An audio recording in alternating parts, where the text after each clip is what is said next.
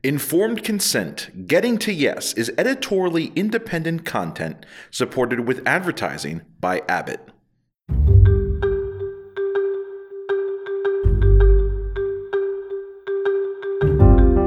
Welcome to our podcast, Informed Consent, Getting to Yes. I'm Marguerite McDonald of the Ophthalmic Consultants of Long Island in Lynbrook, New York. Our podcast is designed to pick the brains of key opinion leaders and successful high-volume surgeons to see how they talk to patients, how they get to yes, quickly, efficiently, ethically, but with a high conversion rate. And I'm your co-host, Ron Krueger. In this podcast series, we're going to focus on how to explain risks and rewards of premium and elective technologies to your patients. Today, we're going to look at LASIK and SMILE. So, Marguerite, aside from yourself, who I'd like to point out did the world's first laser eye surgery on a human in 1988, a PRK, who are your refractive surgery experts for this inaugural edition? Well, ladies first. We have Dr. Karolinne Rocha. Dr. Rocha is Director of Cornea and Assistant Professor of Ophthalmology at MUSC Storm Eye in Charleston, South Carolina. So welcome, Karolinne. Hi, Marguerite. Thank you for having me. This is great. MUSC stands for the Medical University of South Carolina. Right. We also have Dr. John Doane. Great to be here, Marguerite. Love the invitation and really excited about helping out here. Well, thank you. And could you tell us a little about yourself? I am from Kansas City, work with a practice for the last 20 years called Discover Vision Centers. We have about 36 doctors do ophthalmology, optometry. Also, I'm on the clinical faculty at University of Kansas Department of Ophthalmology, where I lecture about once a month to the residents, have a great time there. And also, I'm the incoming president starting in January for the American European Congress of Ophthalmic Surgery, or ACOS as we know. And finally, we have Dr. Ron Krueger. Could you please tell the listeners about yourself? Sure. So I'm a professor of ophthalmology at the Cleveland Clinic Lerner College of Medicine and a director of refractive surgery at the Cole Eye Institute of the Cleveland Clinic. I know you've had a wonderful experience with topography-guided LASIK. How do your patients feel about it? Well, they're pretty enthusiastic about it. It's something that was approved last year in 2015, and here we began in about February of 2016 and very quickly adapted a high conversion rate to offering to our nearsighted patients. It's really approved for nearsightedness up to about 8 or 9 diopters, with astigmatism up to 3 diopters, so it gives us a fairly broad range. But the key caveat is really capturing high-quality topography maps that are in close agreement to each other. And do you think that it is an improvement over standard wavefront-guided LASIK? Yes, and I previously have done virtually 100% of all my cases as a wavefront optimized ablation pattern with very good results. I had done a lot of pioneering work with wavefront guided treatments in the past, kind of made the conversion to wavefront optimized because of just how good that was. But those subtle aberrations, especially at the level of the cornea, is not something I could treat up until now.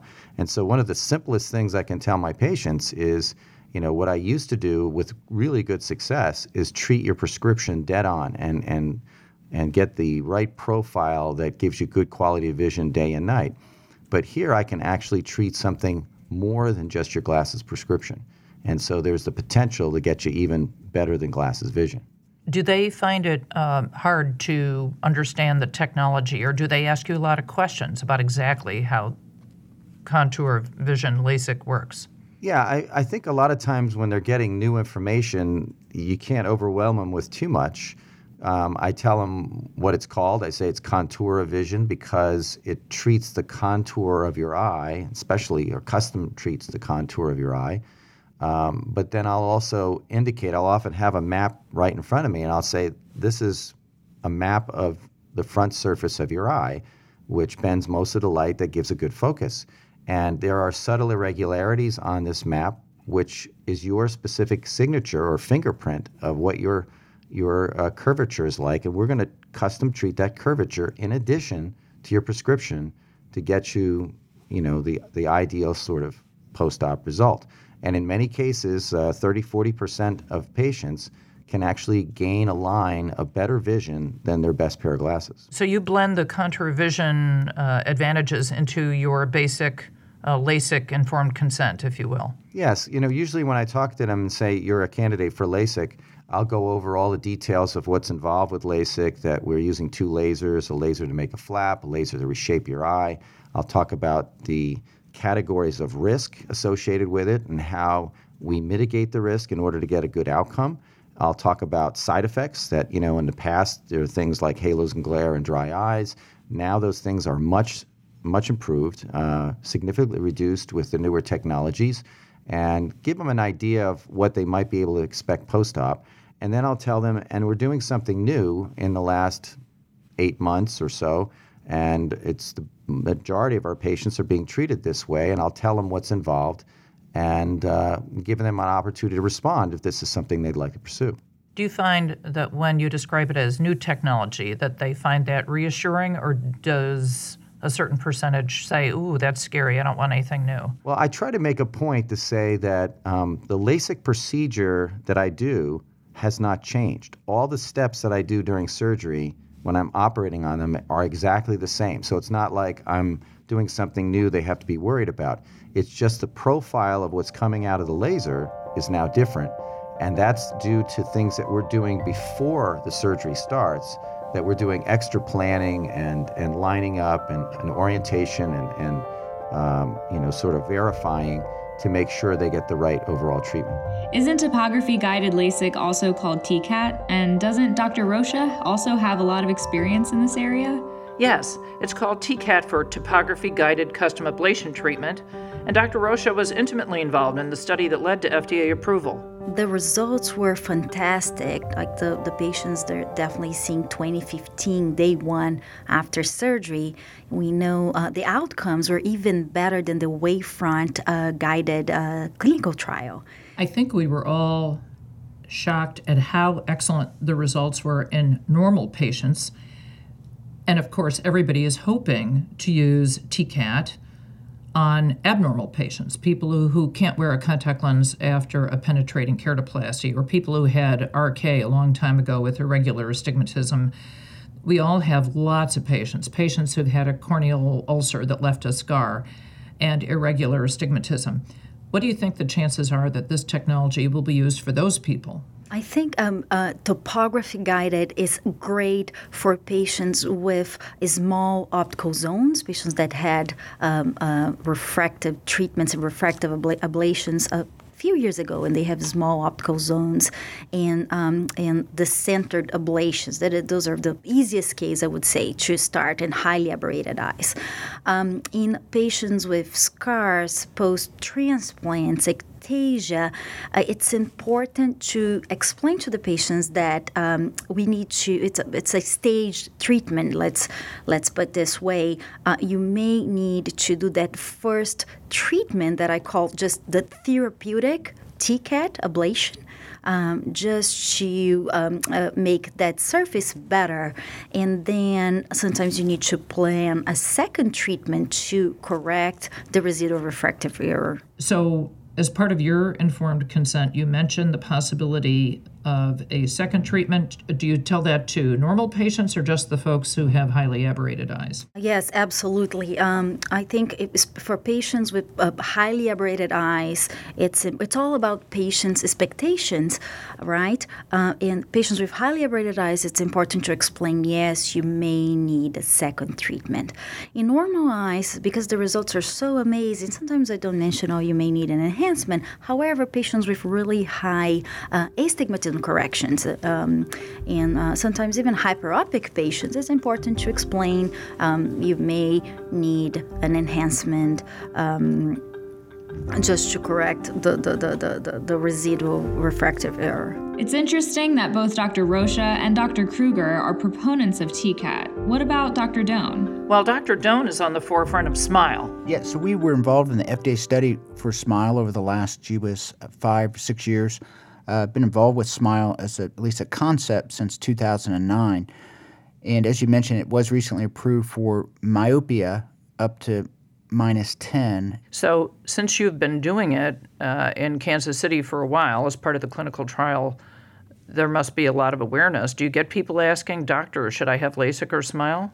I think we're not quite there yet. We haven't been pushing it internally or externally outside of just, education we did early right after approval. So right now, I think it's good that there's not a ton of awareness because you don't want to have something that you're talking about but you can't deliver. So when it becomes available, that's a different decision. I know we talked about the fact that you, like myself, have sort of simplified the choices. Everybody in your practice, you said, gets a femtosecond LASIK flap and also gets a wavefront optimized LASIK. So can you sort of tell us what your informed consent sounds like for a patient? Sure. So obviously, me being a prior laser vision correction patient is so helpful. And I think having people in the practice and on your refractive team that have had prior laser vision correction is wonderful. Once they've had it, it just takes the educational level so much higher. I mean, I think it would be like, being at a travel agency trying to tell somebody to fly or take a trip, and they've never been on that trip. Once they've been on that trip, they become so much more, I think, not just passionate about it, but become a reliable resource for whoever's planning on the next journey, that journey being laser vision correction. So certainly your coordinators, I'm sure, are providing them with written material, websites to go to. They probably show them short videos on an iPad. But the doctor, of course, has to have a short, concise little pitch, if you will, informed consent that explains everything and is fair, but has some marketing value because you want the conversion rate to be good for the appropriate, well-selected patient. So if you pretend I'm Mrs. Smith, tell me what your informed consent for a LASIK would sound like. We try to figure out what is that person's problem. What do they want solved? Why are they there? Very quickly, if they come in and they say, my friend sent me in, I'm not quite sure why I'm here, and we say, well, you have any problems with your glasses or contacts? And they say, no, I love them. We say, well, there's really nothing we're going to solve for you. But if they come in and say, my problem is this, I want to see without glasses, then we work through what's the problem, what's the solution, and what are the chances of success. And we tell them very clearly, X% chance you're going to be done single surgery. There's always a chance you might come back and need additional help. And we obviously want to educate them, based upon where they are in relation to presbyopia. That's interesting. Discussing LASIK is done in relation to presbyopia. If they're 20, there's hardly any discussion of presbyopia outside of something that happens at age 40. If they're age 38, we start talking about monovision and what their alternatives are. I mean, obviously reading glasses. So we would be very clear what our goals are for their specific situation. And I think that's what patients need to know. That you don't want to, I think, put everybody in a certain pigeonhole. You want to talk about what their problems are, what they want to solve, and how you're going to do it. And for us, the vast majority of the time, it's going to be laser vision correction. So some surgeons use actual statistics, like your chance of needing an enhancement is X%. Others will just say your chance of needing an enhancement is low. Some surgeons will mention virtually every single possible complication short of alien abduction. And others will just say, this is a safe and effective procedure and the chance of something going wrong is very low. Where do you fall in that category, would you say, John? I'm probably more, in one sense, more of a minimalist. I told myself 20 years ago I would never say 0% or 100%. That means I can predict the future. But if you're a -1, the chance of you needing an enhancement is as close to 0 as we can get. If somebody's a -10, I'll tell them, there's maybe a 4 or 5% chance you may come back, even if it's a very, very small correction, you will need an enhancement. Karolinne Rocha. Margaret, I used to go over every single one, but I think because of our results are so good right now, I explain to patients, maybe night symptoms, the rainbow glare, right? But it's interesting that sometimes patients, they don't complain of rainbow glare. They're just so happy with their visions that they don't complain. But if you ask, they say, oh yeah, that's true, I'm seeing different lights. I mentioned, but I'm not, especially for LASIK now, I don't go over every single one. I tell them the most important thing that I'm thinking about is doing the correct surgery that day, and the number one thing that I'm most concerned about is getting them on target. If they're not on target, we do enhancement. I do not go through all of the issues of infection and so forth that are virtually non-existent, but they know that they're there. If the patient brings it up, I will talk about it, but by and large, I tell them I'm swinging for the fences. If we need to do enhancement, the chances are very low, and we'll address that at 3 months postoperatively. With LASIK, patients, they love to hear, the next day they can see fantastic. One thing I don't talk too much about creating the flap, I'm cutting your cornea, because, some patients, they're like, oh my goodness, what are you doing? Just like a lot of details. Some, of course, they go online, they look at videos, but you just try to be very relaxed, and I always finalize, do you have any questions? Sometimes I talk a little bit about dry eyes, we always try to treat dry eyes before refractive surgery. I think that for all refractive surgeons, premium surgeons, ocular surface optimization is number one. And then you have happy patients. Diagnosing and measuring dry eye is a critical part of the laser surgery process, as Dr. Rocha just mentioned. Absolutely.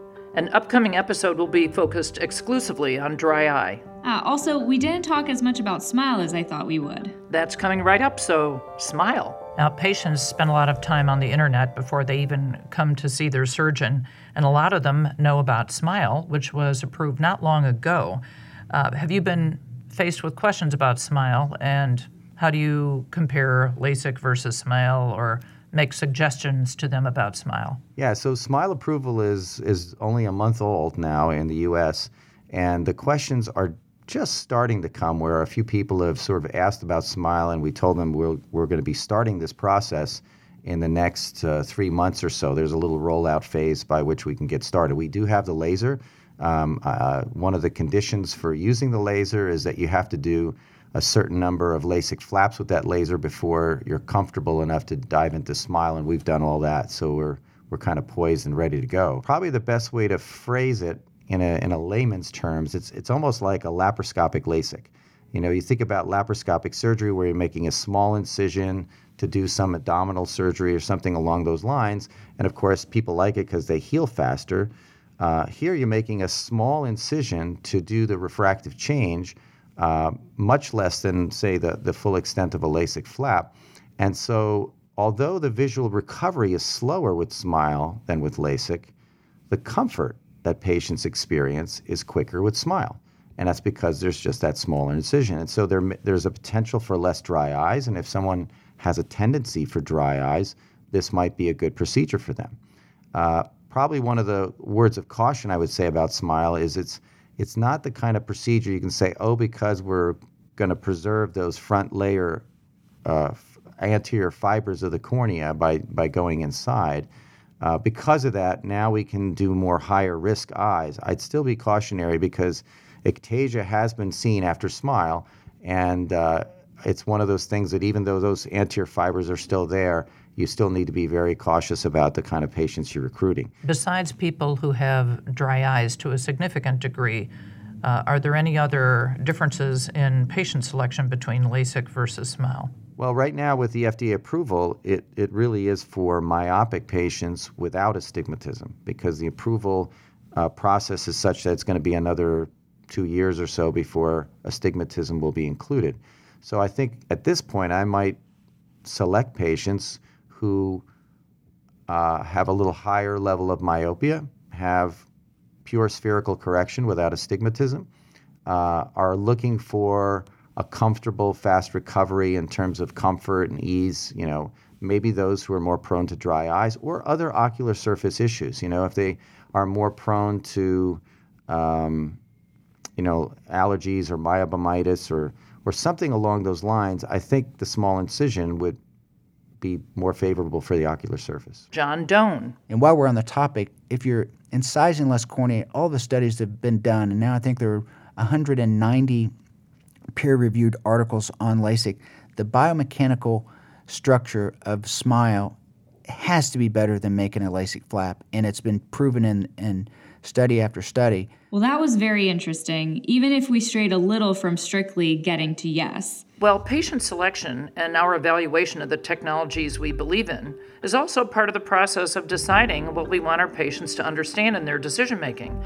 I guess the emphasis is really on informed more so than consent. And we certainly hope you were informed. I'm Karolinne Rocha. And I'm Marguerite McDonald. Please watch for the release of our next podcast and join us again.